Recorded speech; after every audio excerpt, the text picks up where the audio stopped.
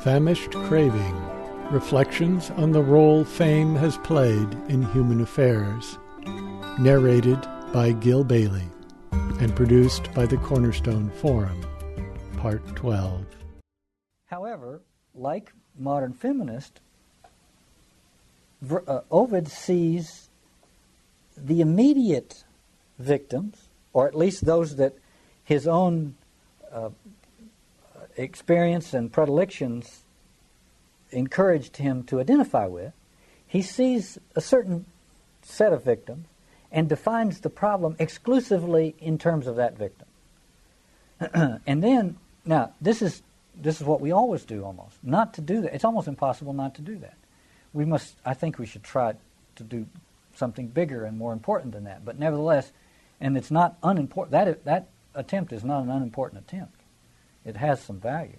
But for example, when Marx comes along, and he sees the problem from the point of view of the proletariat, and defines the whole cultural problem, the whole historical problem, in terms of this struggle on the part of the victimized proletariat against the victimizing capitalist economic system, or something to that effect, you see there's truth in that.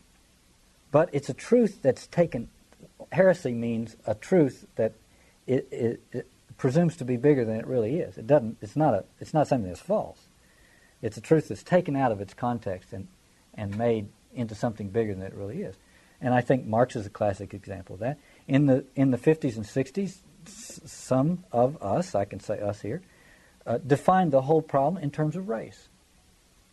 The problem is that the white race has taken over the world and is enslaving others and so on.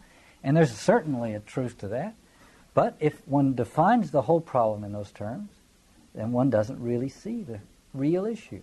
I think the feminists in our time have done exactly the same thing. It's a valid criticism, but to define the whole thing in terms of that particular victim it has severe limitations. What Christianity does is that it gives to us, for our intimate identification, the Lamb slain since the foundation of the world.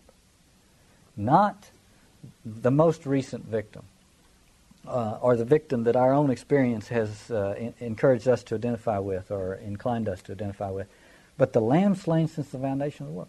And if we identify with the Lamb slain since the foundation of the world, or to the extent that we do, then we begin to see these structures, these sacrificial structures, in all of their manifestations.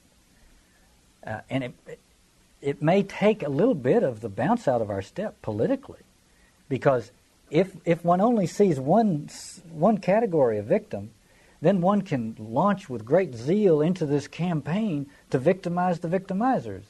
And it's very satisfying, and so on. And if one sees this problem as the human condition, coming up inside me as well as all around me, then one is less inclined and less able to seize upon some ideology and charge into the fray on its basis. You see what I'm saying? Okay. The point I'm trying to make is that Ovid is like us in that he has seen the perversity of the system. Now, I would argue, you see, this is what happens to me every week. Browdy is doing this to me. He makes me get up and go to my bookshelf and pull out these things and start to read them again. And last week I did that with the Aeneid, and I thought, I want to teach this again. And this week I've been reading Ovid, and I think it's fabulous. But I would say that Ovid is a kind of deconstructor. He's ironic. He mocks. He makes fun of these gods. He said, they're just like we are, only worse because they're more impudent. And so he mocks them. And he thinks of himself as an anti-ideologue. I mean, these are not terms he would use. But if you interviewed Ovid when he's writing the Metamorphoses, he would probably say, well, Virgil was an ideologue, and I don't believe all that bunk. The truth is, though, that Ovid is more of an ideologue than Virgil. Because Ovid is ironic. That Ovid doesn't really care. He just wants to debunk.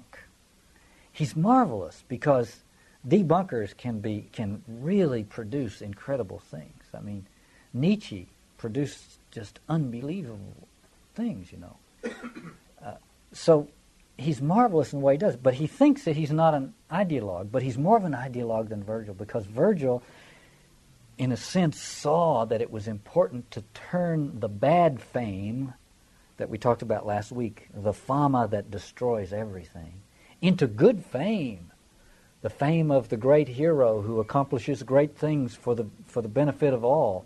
It's very important to convert bad fame into good fame, which is just a parallel to Heraclitus's the violence that destroys and the violence that creates.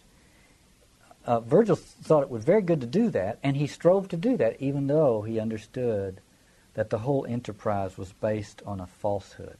He knew that, and it's in his poem. And so, in a sense, he understands everything that Ovid understands, but he's much more discreet because he understands how severe the crisis will be if the sense of transcendence and the hierarchy that's based on it is lost. And that's, I think that's something, because one of the things about Ovid is that he seems to have no idea what kind of chaos the world he's describing is headed toward. Now, first of all, the name of Ovid's major work is the Metamorphoses. Everything is there in that name.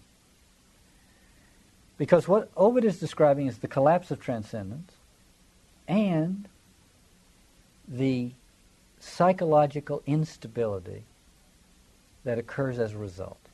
His poem is a long catalog of stories about ontological and psychological instability, fickleness, transitions, constant transitions, no firm, when Henri de Lubac says we moderns lack ontological density, or when Gabriel Marcel says we moderns have lost our ontological moorings. He's speaking of a world in which suddenly we are ontologically fickle. See? We pick up on one thing and then on another, and when Paul says, I live now not I, but Christ lives in me, we would say, I live now not I, but what day is it? Tuesday? It must be so-and-so lives in me. You see? So that's just to mention the name of the poem is Metamorphoses, which is a story about how what we thought was substantial, an entity, is not an entity.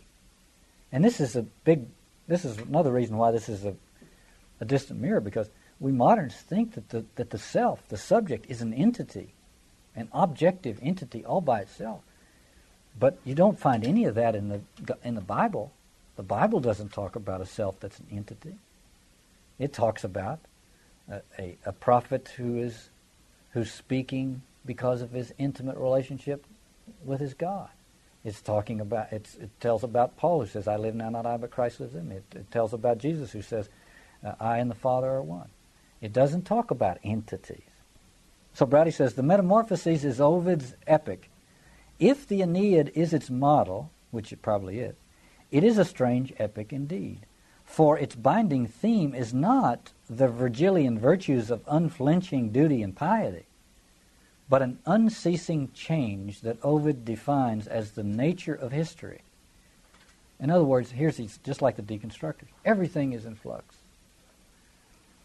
Browdy says, and you get the parallel with modern deconstruction when Browdy says, at the center of time for Ovid stands not the Virgilian ruler of destiny and a history, but a different sort of poet, an impresario of changes and a master of shifting perspectives, end quote, and an ironic one. There's a pattern in Ovid's Metamorphoses, and the pattern is this. Here's what Browdy says, quote, in the general pattern, a god disguises himself, usually as a normal man, and pursues a beautiful nymph who escapes by turning into some part of nature, a tree, a flower, or a stream. Well, there are a couple of things to note about this pattern. One is it's a pattern in which sex and violence, the line between sex and violence is beginning to blur. That's a very important symptom of the crisis. And another is that the distinction between mortals and gods is blurring. The gods have taken an interest in the mortal. They've decided to go slumming, you see. They come down because there's some very beautiful women. You know, it's like going it's like the Secretary of State disguising himself and showing up at some shady discotheque because there's these beautiful. So it's important to notice that this distinction, which is the source of all hierarchy between the sacred and the profane, begins to break down. And Ovid is just mocking it. Because Ovid's message is, if these gods exist, which they probably don't, they're not only as bad as we are, they're worse. So they deserve no respect, really. And he's right. But I don't think he understands what would happen without some sense of transcendence, as bad as these gods are. Now, what Ovid says is that the destruction of transcendence begins on Olympus, when the Olympians decide to come dallying in the mortal affairs. Now, this is going to become curiouser and curiouser here, but I've tried to argue in the earlier weeks and really earlier months in some of those earlier series we've done on this. I've tried to argue, and I want to come back to this in more detail too, but I've tried to argue that hysteria, what we call hysteria, is the quintessential reaction to the mimetic crisis. Hysteria, as I use the term, means a reaction against the influence of the other.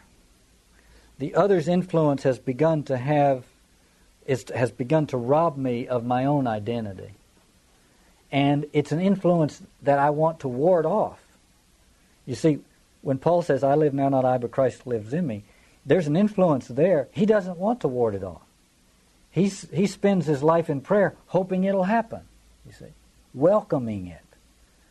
But were he to wake up tomorrow morning and realize, I live now, not I, but somebody else lives in me, he would become a hysteric. You see, he would say, how do I ward off this influence of this other that's breaking in on me? Well, in a world where there's no transcendence, where our religiosity has suddenly begun to spill out into ordinary human affairs, we are all in kind of transference relationships to each other. What Freud calls the transference relationship. Now, that's to say, we infect each other in a very profound way, or at least we can. We're open to that sort of thing. And there's no ordering of that process. It can happen, and it depends on how vulnerable and at the moment weak or shaky any particular psychological arrangement might be, or psychological adaptation. There are infinite variables, of course. But in general, I would say hysteria is the quintessential modern symptom, which is quite interesting because it's what gives rise to psychoanalysis. Everybody who's studied the history of psychoanalysis says psychoanalysis is a response to hysteria. And that's how Freud started it, Freud and Breuer and so on. So here's the irony. And then by the middle of the 20th century, hysteria is declared as no longer in existence. There is none anymore. It's gone. We don't know where it went. It's a disease we've had around for 4,000 years, and suddenly it's gone. So what do we make of that? And I want to do some more work on that, but I think it's not gone at all. I think low-level chronic versions of it are everywhere. That's what we suffer from, is hysteria. The fascination with one another, the attempt to ward off the other's influence, the attempt always to assert one's own individuality in order to disprove the fact that I'm being affected mimetically by others and so on. Well, I mention that because there are two very prominent, and I'm overgeneralizing. That's what I do. I overgeneralize. That's part of my calling. But there are two major forms of hysteria. One would be a defensive, and one would be an offensive sort of approach to the problem. The defensive approach is to go emotionally, psychologically, physically comatose in a way, to shut down, some kind of shutting down of the system, a kind of autism, in which suddenly you have hysterical blindness, hysterical deafness, hysterical paralysis, a kind of closing off so that the other can't get in. You see what I mean? It's a way of sealing off the senses from the incursion that's threatening.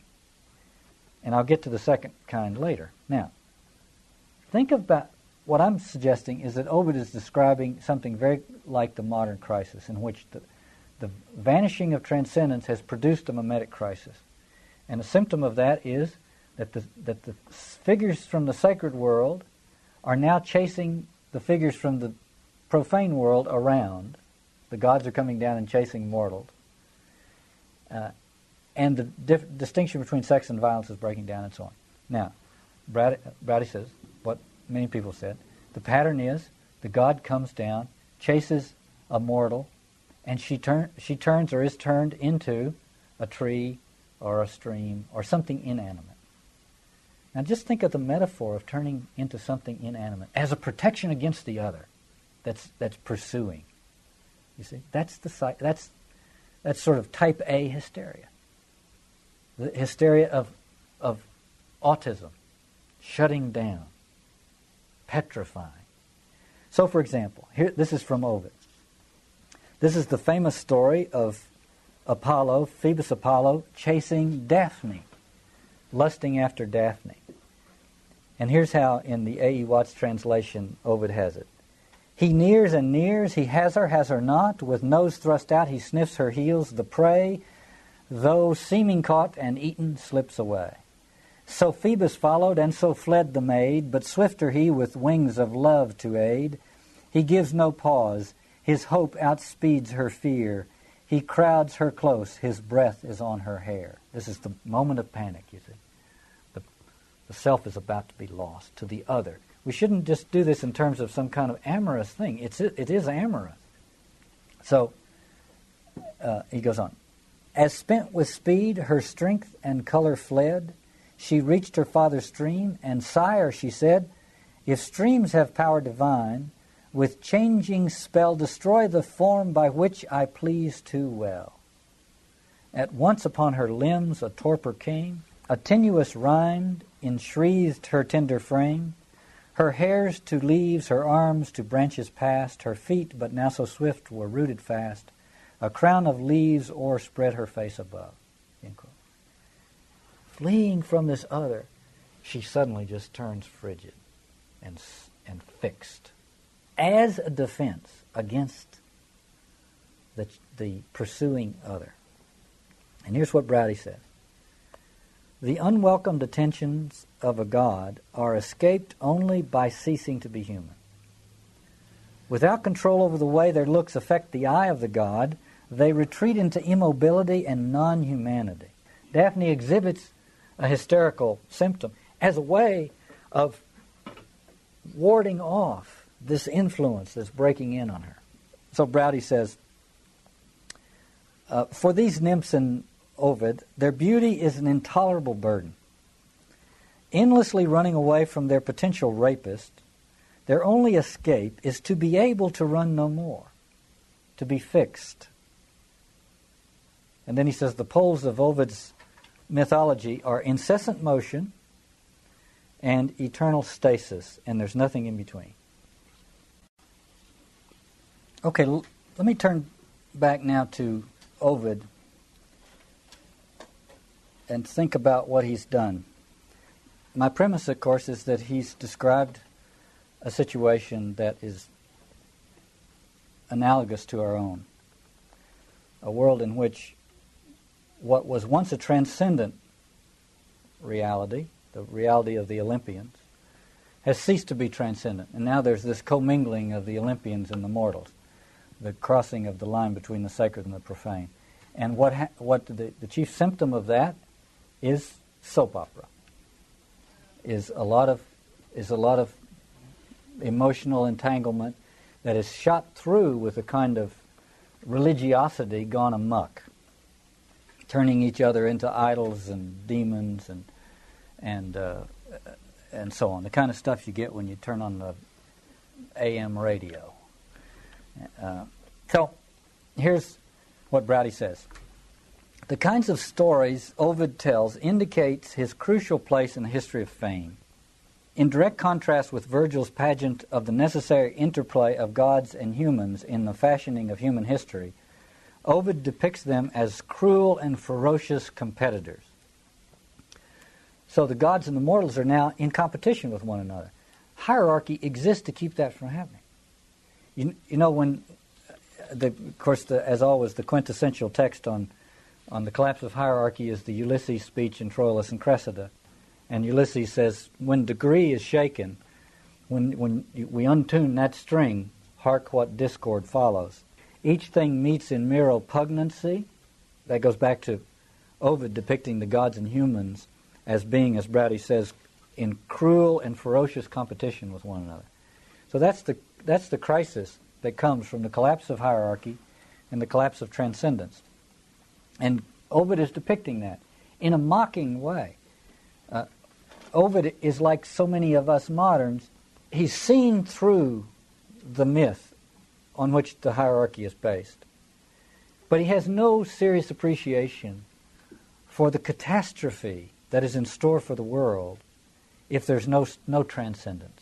One of the reasons Ovid is valuable is because he describes the crisis in a way that we can understand psychologically. He describes it in terms of human melodrama, but all we have to do is scratch the surface and you can see the ontological issue, which is ontological insubstantiality. That's what's really happening here. So earlier I talked about the story of Apollo and Daphne, and I suggested that Daphne's response to Apollo's hounding was paralysis, psychological paralysis, which is what you might call hysteria type A. I mean, I'm making this up, but just to distinguish it from what I want to talk about now, which is another form of hysteria, the opposite form of hysteria, the hysteria of the offensive form of hysteria, which is the outgoing form of hysteria. So now, if we turn to Ovid's version of that, probably the best example of that would be the story of Arachne. It's a story of the mortals challenging the gods to a contest. Now, this is interesting that it comes in the later stages of Ovid's poem. In the earlier stages, it's the Olympians coming down and cavorting with mortals. But then something is awakened. In other words, once the immortals come down off their mountain, we begin to recognize, hey, they're just like us. We thought they were different. They had some kind of transcendence vis-a-vis us, but now look at Prince Charles.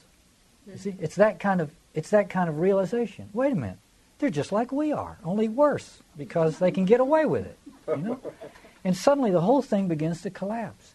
And it breeds nothing but resentment. Look at the tabloids in England. It becomes, this is what Ovid is. Ovid is the tabloids in England, only he's a great poet.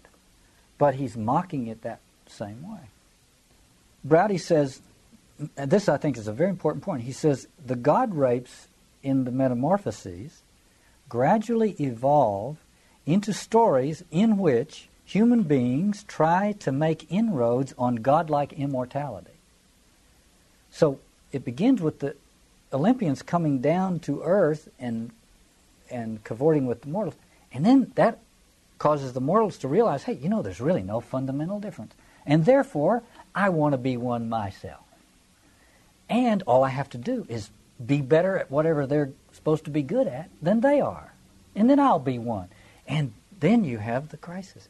And see, Girard makes an interesting point here, which is that appeals to our sense of a meritocracy, right? Well, we shouldn't just have anybody. It shouldn't be just your genealogy that puts you up on Olympus. It ought to be your merit, which appeals to our sense of justice, but the problem is that there's no end to the competition that generates. Because nobody is ever achieves that position in a way that cannot be challenged. You see? So it's always in question, never settled. It's like being the fastest gun in the West. The poor bastard has to just lean on the bar waiting for the next guy to ride into town. There's no end to it. You know? And the whole point of the hierarchy and transcendence is to put an end to it. So anyway, it starts with the gods. They come down, and pretty soon the mortals realize there's no difference between us and them. And therefore the mortals want to compete.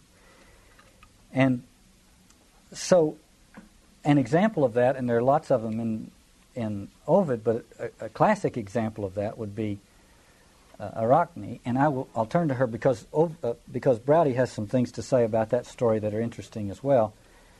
He says, for example, Arachne, recounts Ovid in Book 6, is an accomplished weaver, but like so many other characters in the Metamorphoses, she is not content merely to be the best human weaver.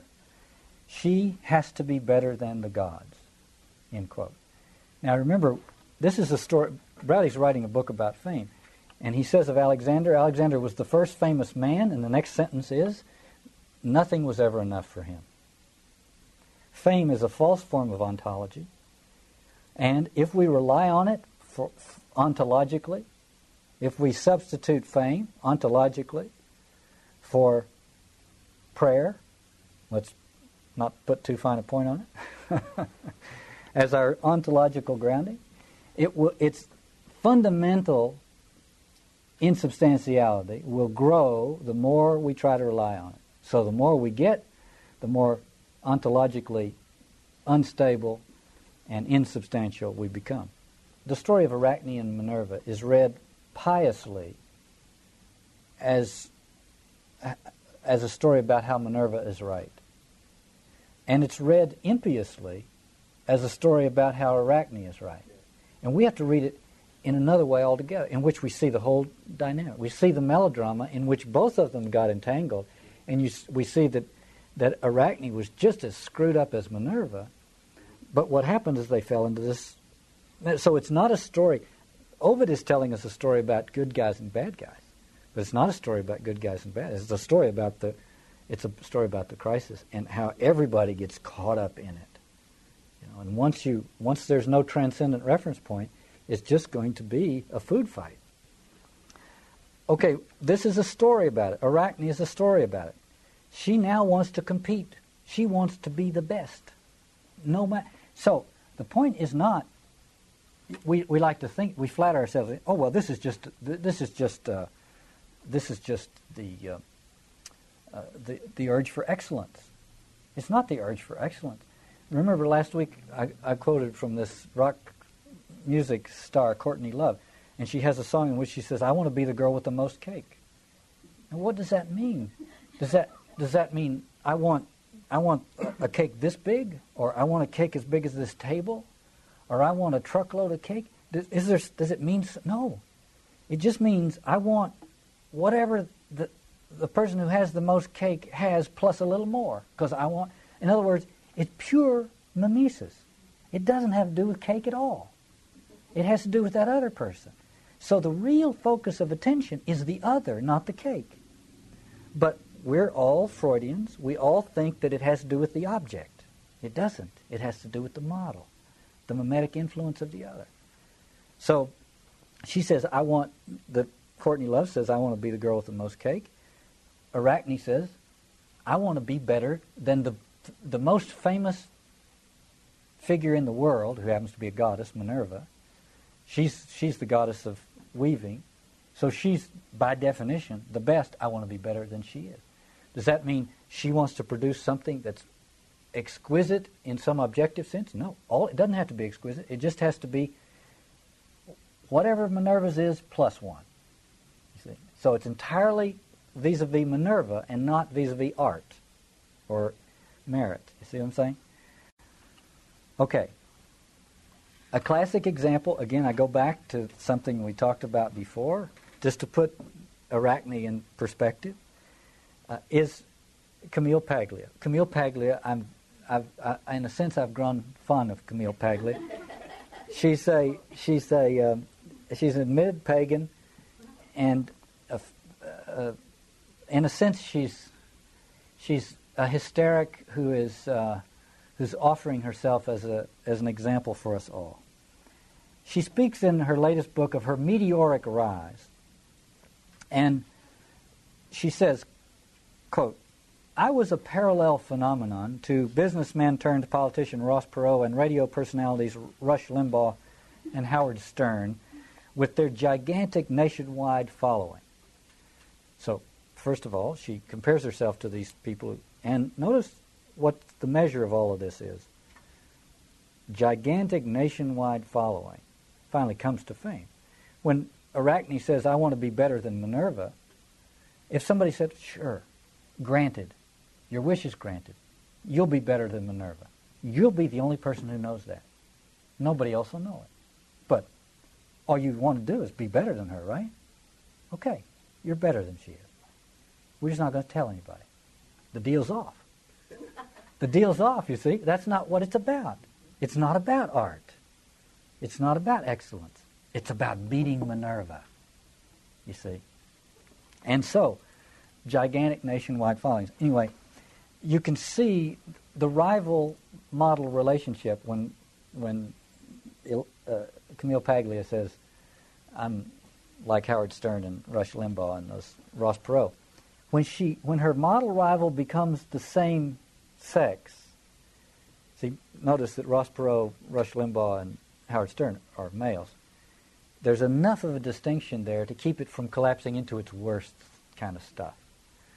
But now, once you erase that and the model rival becomes the same gender, then you have something in another category altogether. Camille Paglia says, "I'm the Susan Sontag of the 90s. I'm her worst nightmare.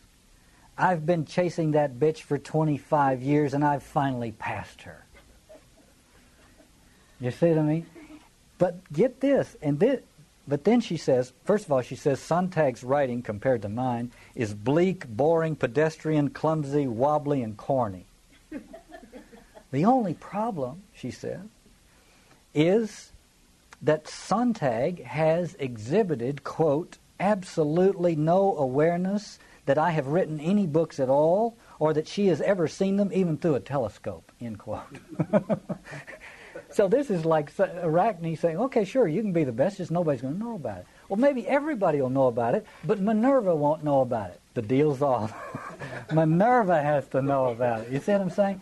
Well, this is funny, but this is the reason I'm mentioning this, because it's a modern parallel. It's exactly the situation we're in. It's the thinking of the underground man in Dostoevsky. You know, the underground man wants that officer that bumped into him and that insulted him. He wants that officer to recognize him as an equal, if not a superior. And his whole life is consumed by getting him to recognize that. And it's pure mimesis. It has nothing to do with anything other than bettering the other. Okay. Now, here, so I want to tell the story, as Ovid tells the story of Minerva and Arachne, to see the other kind of hysteria, which is so typical of the modern world. And again, I keep having to say this because I want to make sure we understand the relationship between this kind of craziness and the collapse of transcendence, because that's what's involved here. It's what happens when, you see, when there's a system of transcendence in place, one would never think of competing with the gods. They live in another world. One simply worships them, prays to them, asks for their blessings. Arachne would go in to the temple of Minerva and pray that Minerva would inspire her to create beautiful weavings, you see, but she would never say, "Well, I think I'm going to do better than you." So what we're talking about here is the collapse of hierarchy. By the way, maybe I'll mention this later, but last week I mentioned this editorial meeting. This comes out in Richard Rodriguez's send-up of these English expatriates that, according to him, have taken over the literary scene in New York with their cynicism and so on. And he talks about one of them, whose name is Hitchens. And Hitchens, in a piece he wrote, a scathing piece about what a phony Mother Teresa was, has this story about what they used to do when he worked for this rag called the Private Eye. And Hitchens says, well, the guy who ran the show there, whose name was Claude Coburn, he said Claude Coburn would sit the hacks and satirists down, and he'd say, okay, who does anybody think is wonderful? Who gets a free ride? And somebody would venture a name like Albert Schweitzer, and he'd say, let's go after Schweitzer. You see? Well, it's the same disease. Let's tear everything down so that nothing stands taller than we do. That reminds me of the third and last story I want to talk about from Ovid. Remember that one. Nothing stands taller than we do. Anyway, Browdy says, Minerva, and here she's disguised as an old woman, Minerva weaves a tapestry of the Olympian family of gods, including herself, placing in the four corners scenes from other ill-fated attempts of humans to compete with gods, as a little reminder of what happens. Meanwhile, Arachne weaves together the many stories that portray the gods as devious schemers interested primarily in sex. So the challenge is there. Minerva takes the shuttle out of Arachne's hand and begins to beat her with it, beats her into insensibility, and she runs off and hangs herself. And then, typical of the gods in Ovid, she has second thoughts, so she turns her into a spider, so she can weave for all eternity, both hang and weave for all eternity. You see? Well, so there's suicide here. We shouldn't miss the fact that there's suicide here. On the other hand, one wonders at the origin of this myth. I wonder if there's a real corpse. And my guess is there is. And my guess is that it wasn't a suicide. At the origin of this myth. Nevertheless, Browdy says, Minerva not only has the power, she wants the praise as well. She wants the praise as well. So now the gods are competing for fame with the mortals. See? Everybody has to compete for it. Now this is important because this comes back to the question of who is original. You see, who is the unmoved mover here? This is the pride of the system, because nobody wants to say I'm a disciple, or I'm an apprentice, I'm an understudy, because that's an insult in this world of scandal. One wants to say I'm the original, you're copying me. I'm the model, you're the imitator. I'm not the imitator. You see, and that's what's at stake here. Because if Arachne wins the contest, then what's Minerva to say? She has to say, if you're the best, I'm not as good. And when do you offer classes? You know? You see what I'm saying? I've got to learn from you. Well, Browdy says, quote, Minerva's anger is therefore directed specifically against Arachne's grandest assertion, her self-sufficiency. Arachne refuses even metaphorically to say her skill comes from the goddess. And when the disguised Minerva chides her for seeking fame beyond the share of mortals, she scorns the old woman's advice and says, and this is from the A.E. Watts translation, I take my own advice and think it sound. Yours, be assured, will leave me as it found. It sounds like Frank Sinatra, doesn't it? I did it my way. I'm not following anybody. I don't take your advice. And Browdy says this, her punishment is therefore to be turned even further toward herself. Her talent doomed to fruitless and repetitive originality. Well, we moderns have to swallow hard, you see.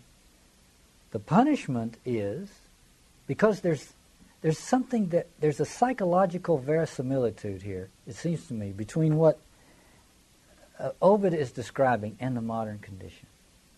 Because, like Arachne, we say, I'm sorry, I don't have a model, I'm doing it my own way, I'm ready to, see, I'm autonomous. And the punishment for that presumption, now I'm not Forget the fact that Minerva is a fiction and a despicable one at that. Nevertheless, psychologically, the punishment for that presumption is to be turned in on oneself and to be condemned to what Browdy brilliantly calls fruitless and repetitive originality. I think that's marvelous. Fruitless and repetitive originality.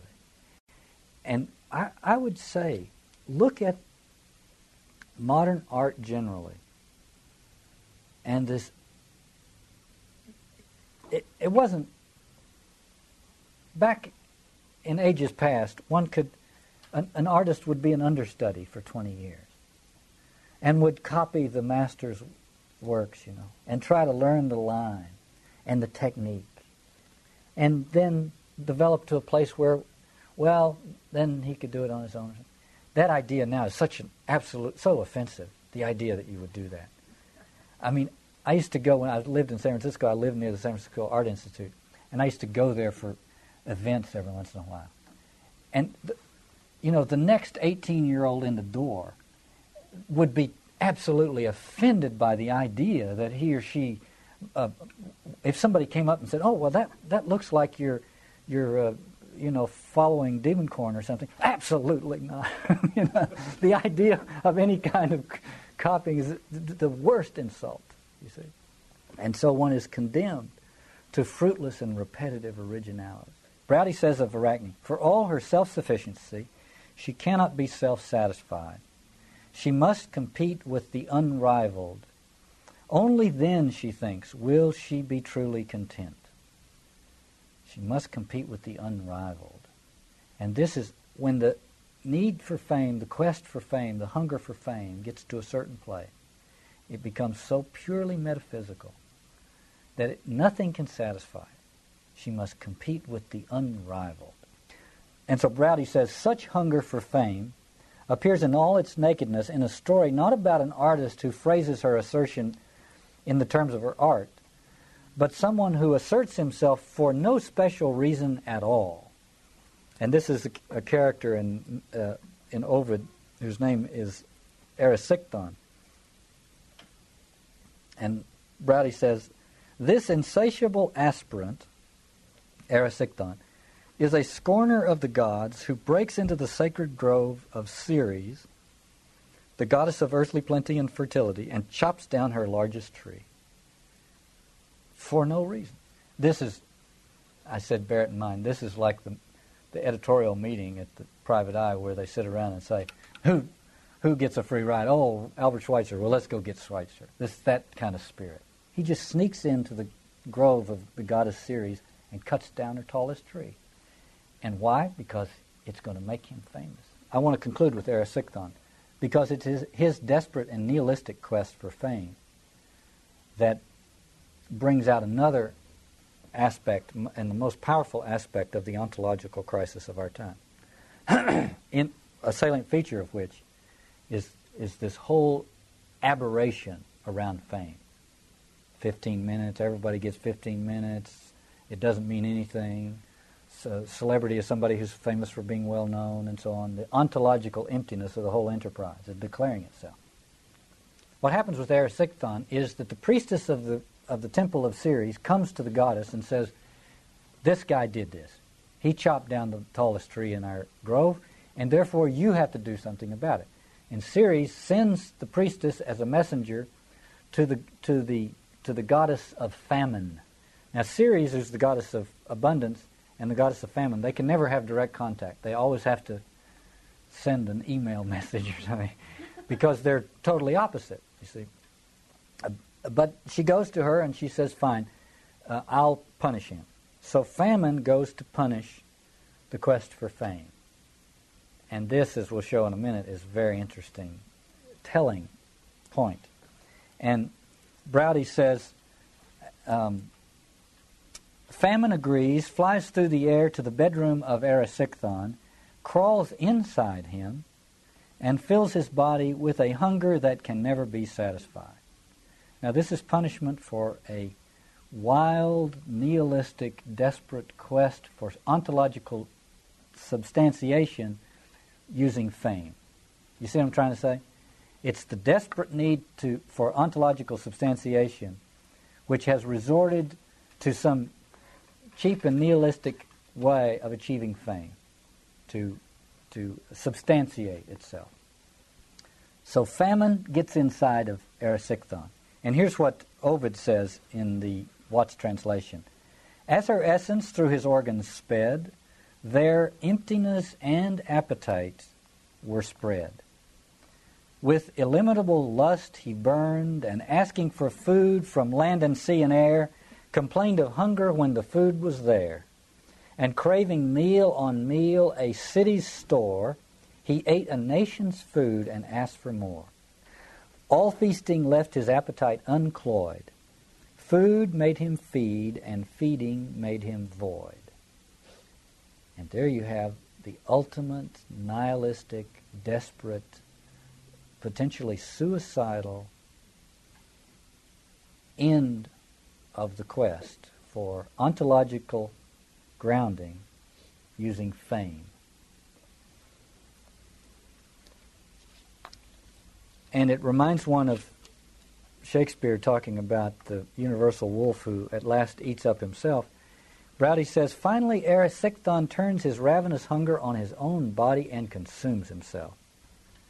Like the ambition of the public man, Erysichthon's assertion against Ceres, the goddess of earth and fertility, is empty of everything but the urge to cut down anything that presumes to be taller than he is. End quote. You see, this is the leveling. No transcendence. The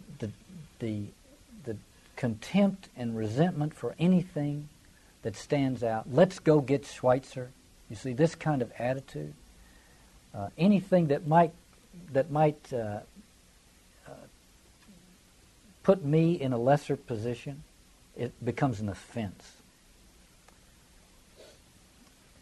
So this is, Erysichthon experiences what the title of our little course has been, which is the famished craving.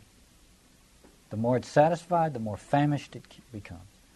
I just want to pick up on one thing, and I'm just about finished here. Browdy makes a point which is made elsewhere, namely this, quote, in the context of the many other combats with the gods in the Metamorphoses, the famine, parentheses, fames in Latin, that Erysichthon gets is the image of the fame, parentheses, fama, that he seeks.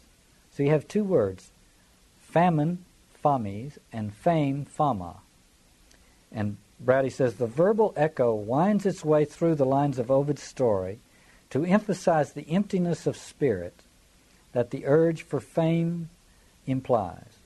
It is a wordplay that will be made even more explicit in Christian writers like St. Augustine, who interpret the hunger as an emptiness longing to be filled, not with fame, but with God.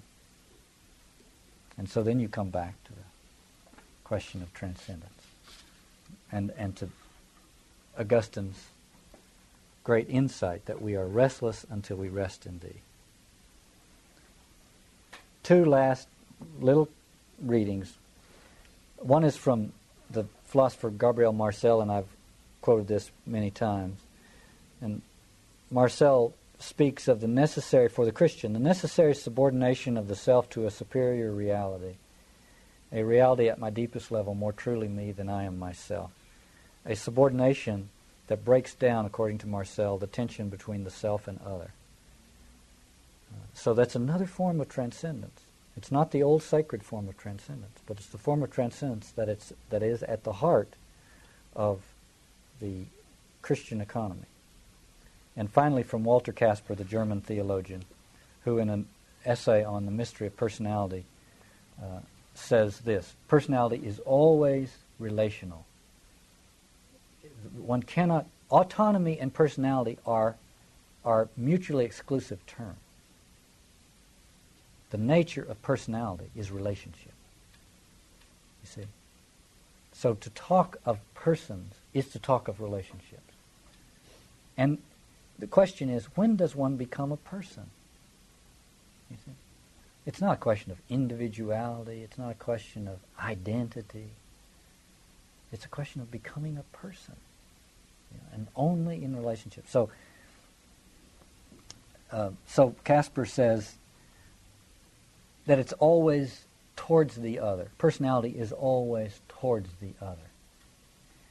And he says, because of its dynamic ordering in the totality of being, the person cannot find full satisfaction in anything finite, in any finite values, whether material or spiritual, nor even in finite persons.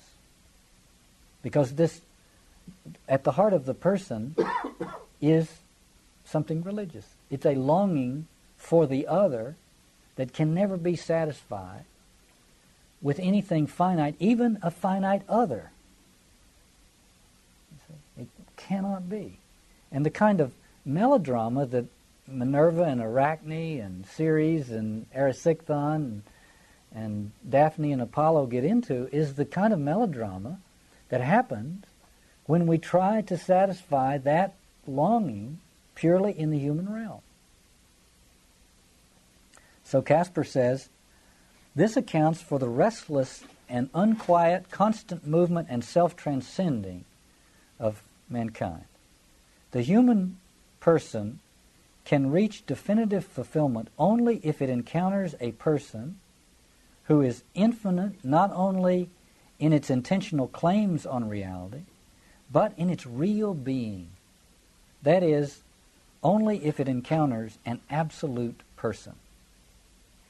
And Casper is saying this is why we understand in the Judeo-Christian tradition that God is a person. That's not anthropomorphizing God. That's saying that the ultimate reality is personal reality. But only in relationship to that ultimately supremely transcendent person do we become persons. Otherwise, the approximate form of personality that we develop is always competitive and vis-a-vis and problematic and conditional, conditioned upon the outcome of the little melodrama. You see, always dependent upon the melodrama. And so to have some kind of personality that is not a social construct requires the relationship to an ultimately transcendent person.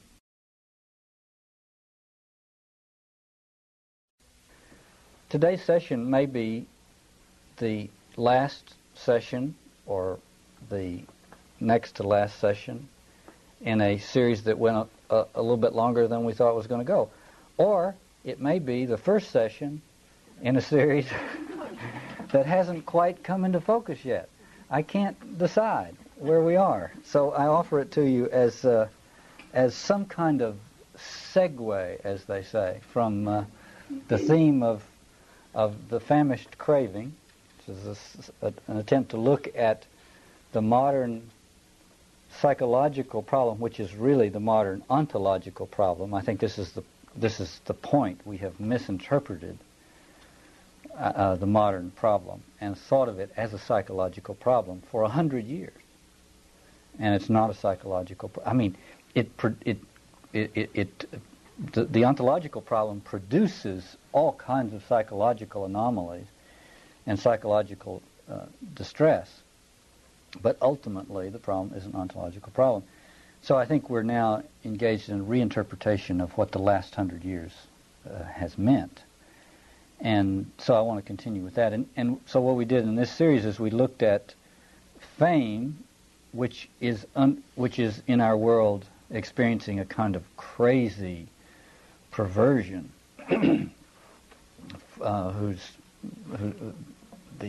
the spokesman for whom is Andy Warhol. 15 minutes. Everybody gets 15 minutes. So we try to look at fame and the strangeness of fame in our time as a symptom of the deeper crisis. And I'm still following along that. That's what I'm going to talk about today. But now we'll be moving into another approach to the same problem. So let's see. So we actually have three.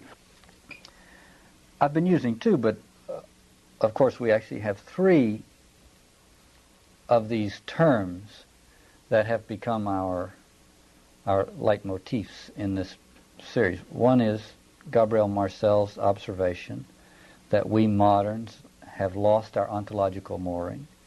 The second is Henri de Lubac's observation that we suffer from a lack of ontological density. Those two are obviously related. And the third is René Girard's discussion of the modern problem in terms of what he calls ontological sickness.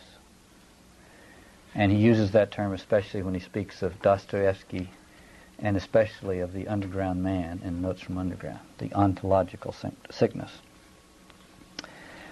Okay, so let me go back and pick up on a few things, and today it's going to be rambling again. I'm going to touch on a number of things. I'm going to end up talking about old Latin poets and Caligula, the late Roman emperor, and Nero, and Anais Nin, and Augustine, and God knows what else. So it's going to be kind of a ranging discussion. In truth, I'm trying to tie up a few things here before we move on. And when we move on, we're probably not going to have Browdy's text to rely upon, and he's offered us some things that are really worth noting in terms of helping us understand our own condition. For example, Browdy spoke of the tension between Ovid, the Roman writer, and Caesar Augustus. And he puts it this way, and this is the way it's often been, this is the way Ovid articulated it, and also the way it's been commented upon by others. Browdy says, in a sense, Ovid becomes a national poet whose works and even way of life are an implicit attack on most of the professed national values. His underlying theme is that not Roma, but amor conquers all. And, you know, Roma is the name for Rome, and amor is simply the name reversed. And so Ovid and others were keen to pick up on the irony involved in that it's amor and not Roma. Now, the tension between amor and Roma is all over the place in the ancient world and in the modern world. Shakespeare explores it all the time. For example, in Troilus and Cressida, most precisely probably in Antony and Cleopatra. Amor and Roma, there they are. Antony and Caesar, you see. So, for Ovid, erotic desires are a more vital and authentic alternative to the desire for fame, which the Romans call ambition, ambitio, which literally means to go around canvassing for votes. Ambitio is, etymologically, has to do with attracting the approval of others. And the initial reaction to this was, it's inauthentic, and what is authentic, the authentic alternative to it, is amor, or in the Greek version, eros. For Rome, fame, Roman fame, remember when we talked about Virgil, there's good fame, that's Roman fame, and then there's unholy fame, and that's the kind of fame that is gossip and scandal and the breakdown of all social conventions and finally crisis and chaos. But Roman fame is good fame. In the Roman world, fame of the kind that Virgil extolled worked the way capitalism is supposed to work. That is to say, it turned a vice into a virtue. You know how capitalism is? The premise of capitalism is that if everybody is greedy, this is not entirely true, by the way. This gets blamed on Adam Smith. But Adam Smith was a moral philosopher who understood things much better than we think when we now blame all this on him. But in any event, the idea in capitalism is if everybody is greedy, a rising tide lifts all boats, you know, that somehow it'll all accumulate and it'll be a virtue. And in the Roman world, fame worked like that. That is to say, to the extent that everybody was in the business of trying to get others to notice them with approval, the whole society could go to hell. But if you could get that channel that, see, which is what capitalism tries to do with our greed, if you could channel that, you could produce something truly impressive, like the Roman Empire. So you say, okay, if you want to get those approving glances, you behave in this, that, and the other way. You become a very great general. By the way, as you can readily imagine, most of the paths to this fame were exclusively male admission. But in any event, what we're looking at is the structure. So you become a general, a statesman, perhaps a poet, but then it becomes a little slippery. But I'll get into that in a second. In any event, it's a form of socializing a vice in order to make it into a virtue. And Virgil seems to have understood that. Now, Ovid and others, and Ovid has many, many descendants. Almost everybody in the modern world would be Ovid's descendant. That is to say, people who think that Eros is a more vital and authentic alternative form of desire than than ambition. You see what I mean? Most people today would say that. It's in the atmosphere. Erotic desire is a more vital and authentic form of desire than the desire for recognition. And the question, of course, is whether or not those two forms of desire represent a real alternative or not.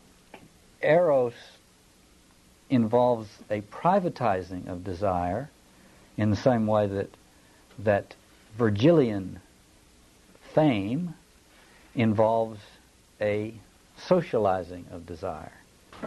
What we have to notice about Eros, and I've talked about this before, but the thing you have to notice about Eros is that it is not a synonym for sexual ardor or for affection.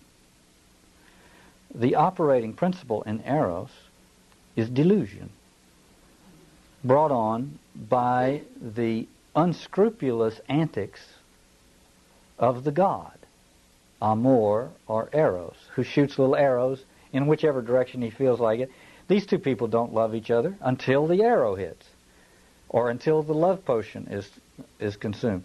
But this is mediated, so there's always, in the background of an erotic entanglement, a mediator. So it's not just love at first sight, after all. There may be love at first sight, but I'm saying when we should make this distinction. It's perfectly natural for two people to meet and fall in love and become interested in each other.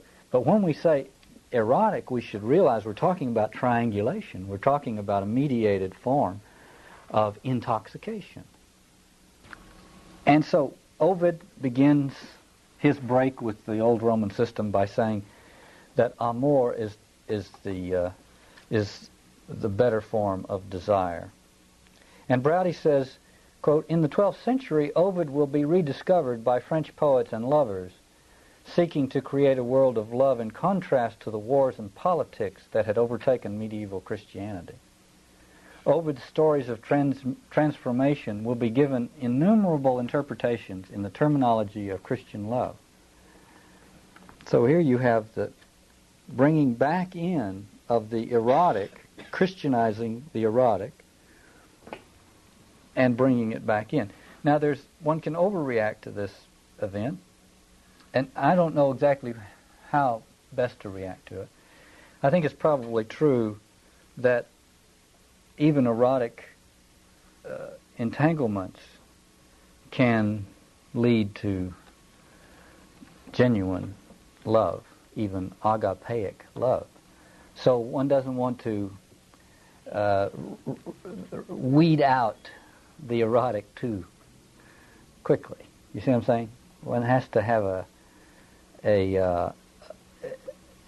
Catholic, small c, Catholic attitude, I think, is more appropriate to the situation than a puritanical one. Nevertheless, some caution is in order, no doubt, as we are finding out in spades in our time. The idea that there's a different that see, Browdy says the French of the 12th century, this is the troubadour tradition, the tradition of passionate romance, about which Denis de Rougemont has written so perceptively in Love in the Western World.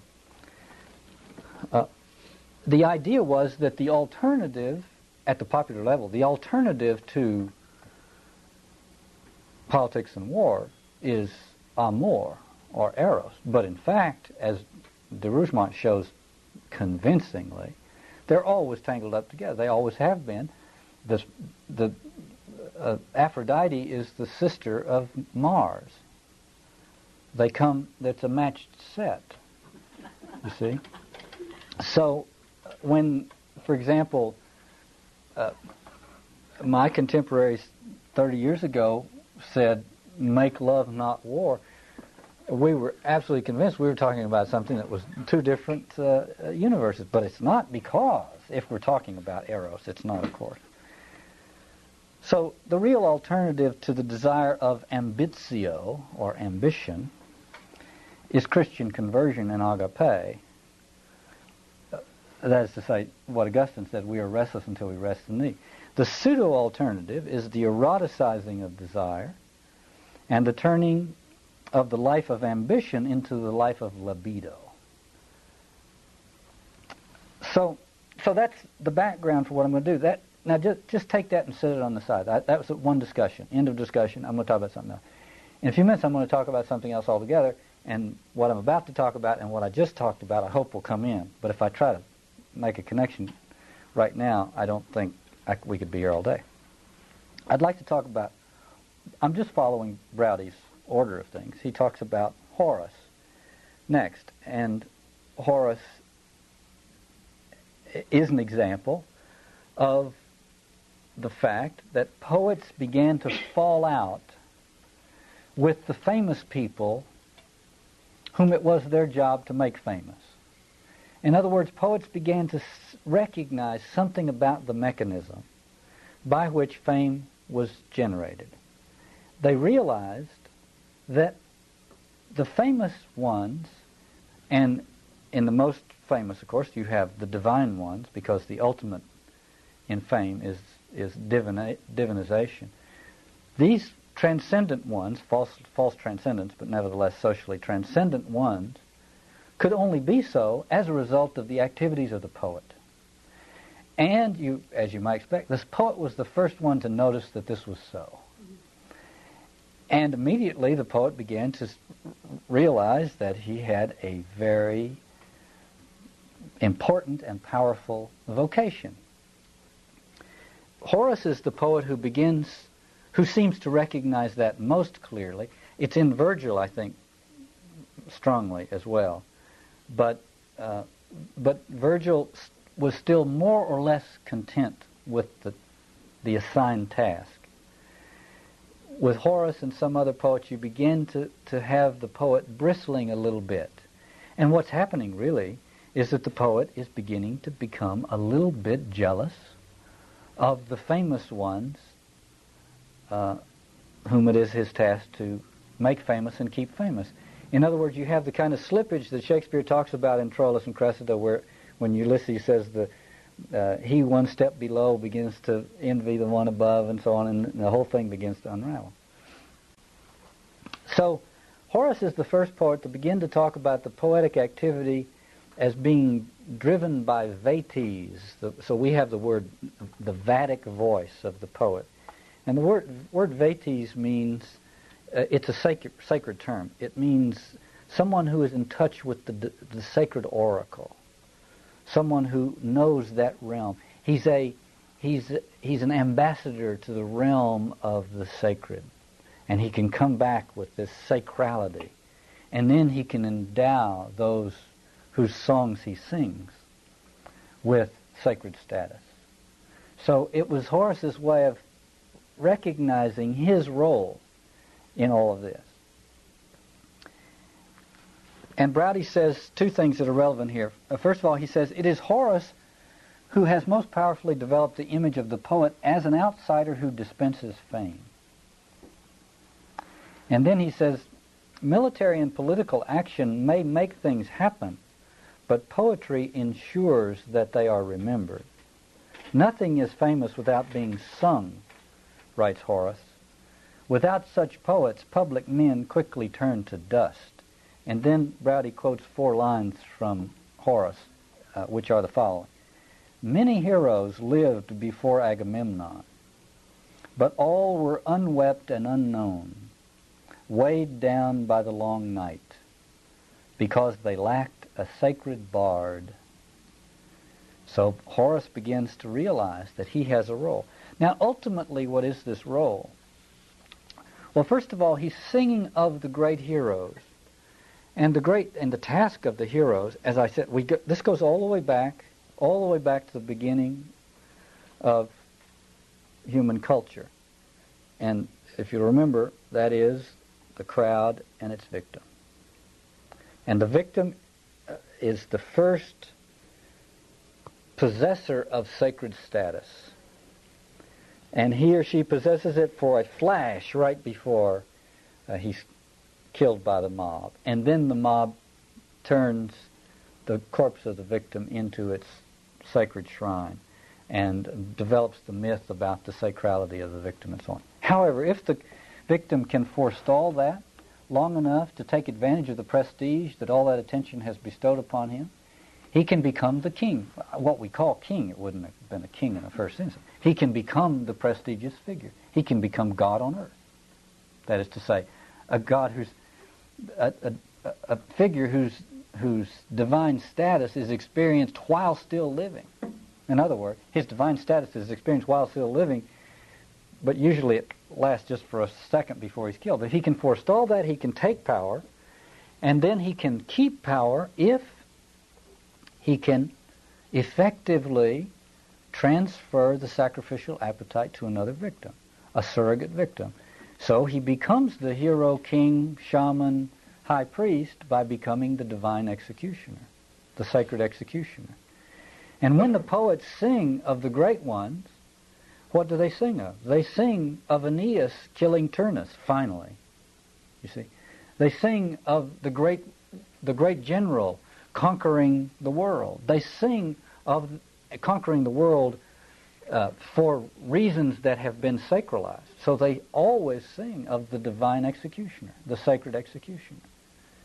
So you have this, and you see, this is what Horace is beginning to understand. The heroes do these things, but there has to be this voice which is the mediator of public opinion. And this voice is the one that awakens this ardor and admiration and adulation on the part of the public, which is really the secret to social transcendence. It's a secret to divinization and all the rest of it. Well, once the poets begin to understand the mechanism a little bit, and that's the way you could speak of this, Horace begins to see what's going on. He realizes that instead of just coming on the scene and beginning to write these great glowing verses about the heroic ones, he comes on the scene and he realizes, if I don't take pen in hand, they won't be famous. I'm an important part of this. In other words, this is not something that comes like a lightning bolt out of the sky. This is something that comes out of the human situation. You see, he's really seeing the mythic apparatus because he's such a key figure in it. Having seen it, he then realizes that the distinction between himself and the hero is only relative. That the hero, however great his deeds might have been, is not going to achieve the status unless the poet sings. And the poet then, it doesn't take long for the poet to think, I could sing about myself, probably. In other words, the problem of envy comes in, to some extent, I guess, and you get something more or less, at least structurally equivalent to the relationship between Arachne and Minerva. Instead of Arachne, who's a weaver, giving praise to Minerva and giving her credit for inspiring her to weave nice weavings, she says, I want to be Minerva. I want to be better than Minerva. You see, So you get the poets who begin to make certain sacred claims on their own behalf. Now, that's in all the poetry. The poets appeal to the muses and so on to inspire them, and so you get a little bit of that in every early poetic genre. But here, I think you get something else, which is a competition between the emperor and his speechwriters. Or, yeah, I mean, that's one way to put it. Well, so that's one issue. Now I want to tie it back in a certain sense with the first thing I talked about. Braudy says this about Horace. Quote, throughout his poems, Horace plays on the various associations of the Latin word liber, which means not only free, but also book, as well as being the name of the Roman equivalent of Dionysus, the god of wine in whose honor the poet drinks and speaks with free inspiration. Now this is absolutely fascinating, don't you think? Liber is a word which means free, book, and Dionysus. Now, what are we to make of this? Dionysus, of course, the freedom here is the freedom of intoxication. We all know a couple of glasses of wine and we're convinced that we're a lot freer than we were before we had them. In other words, the experience of liberation, you see, from the libation is a common experience. Whether it has any grounding, you see, a couple of more glasses to get a little more liberated, and pretty soon you're a total slave. But in any event, liber means freedom, book, and Dionysus.